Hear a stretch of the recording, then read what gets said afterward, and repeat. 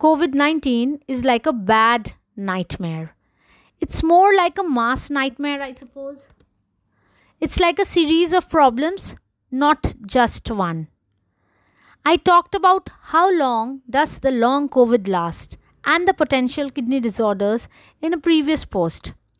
But today on World Heart Day, I am writing about the cardiac issues of long COVID and I thought I would create a podcast around it.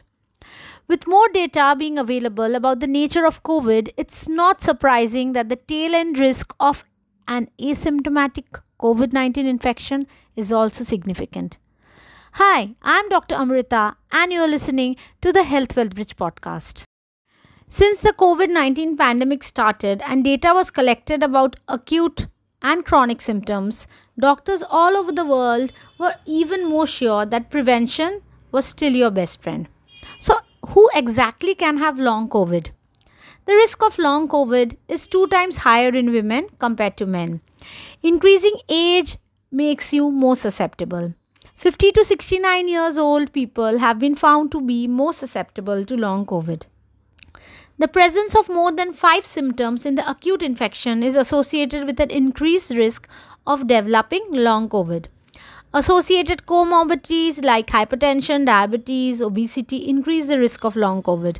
Asymptomatic and mildly symptomatic people also may develop the problem of long COVID.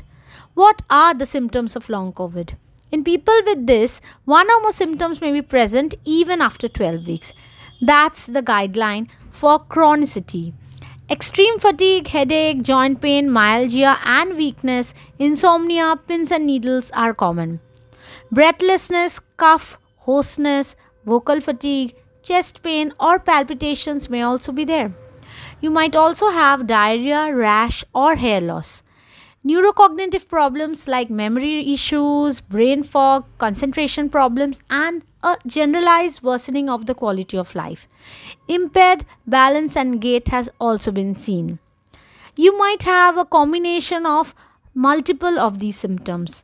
The 5 most common long COVID symptoms are fatigue, headache, dyspnea, that is difficulty breathing, hoarse voice, and myalgia, that is muscle pain. Long COVID is now classified into 3 very big categories depending on the most troublesome and persistent symptoms. They are post-COVID cardiorespiratory syndrome, post-COVID fatigue syndrome, post-COVID neuropsychiatric syndrome.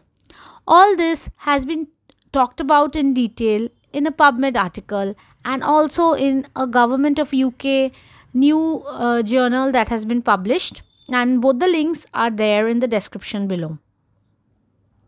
The interesting thing about long COVID is it can even occur in people who had an asymptomatic acute phase. The common cardiac symptoms in patients with suspected long COVID are a labile heart rate and blood pressure response. Labile meaning it's inconsistent. Myocarditis, pericarditis, myocardial fibrosis, myocardial infarction, cardiac failure, arrhythmias, sudden cardiac death. Coronary artery aneurysm, aortic aneurysm, accelerated atherosclerosis, venous and arterial thromboembolic disease, and life-threatening pulmonary embolism may also occur. These problems may happen singly or together. On World Heart Day, this is a good opportunity to be more aware about the many heart problems that long COVID is bringing. The test required will depend on symptoms and signs but can include serial clinical monitoring of blood pressure and pulse, electrocardiogram, echocardiogram, a cardiac MRI, an HRCT test for suspected respiratory pathology, pulmonary function tests. Wearing a mask, getting vaccinated, staying healthy are your best bet. You were listening to the Health Wealth Bridge podcast hosted on Anchor.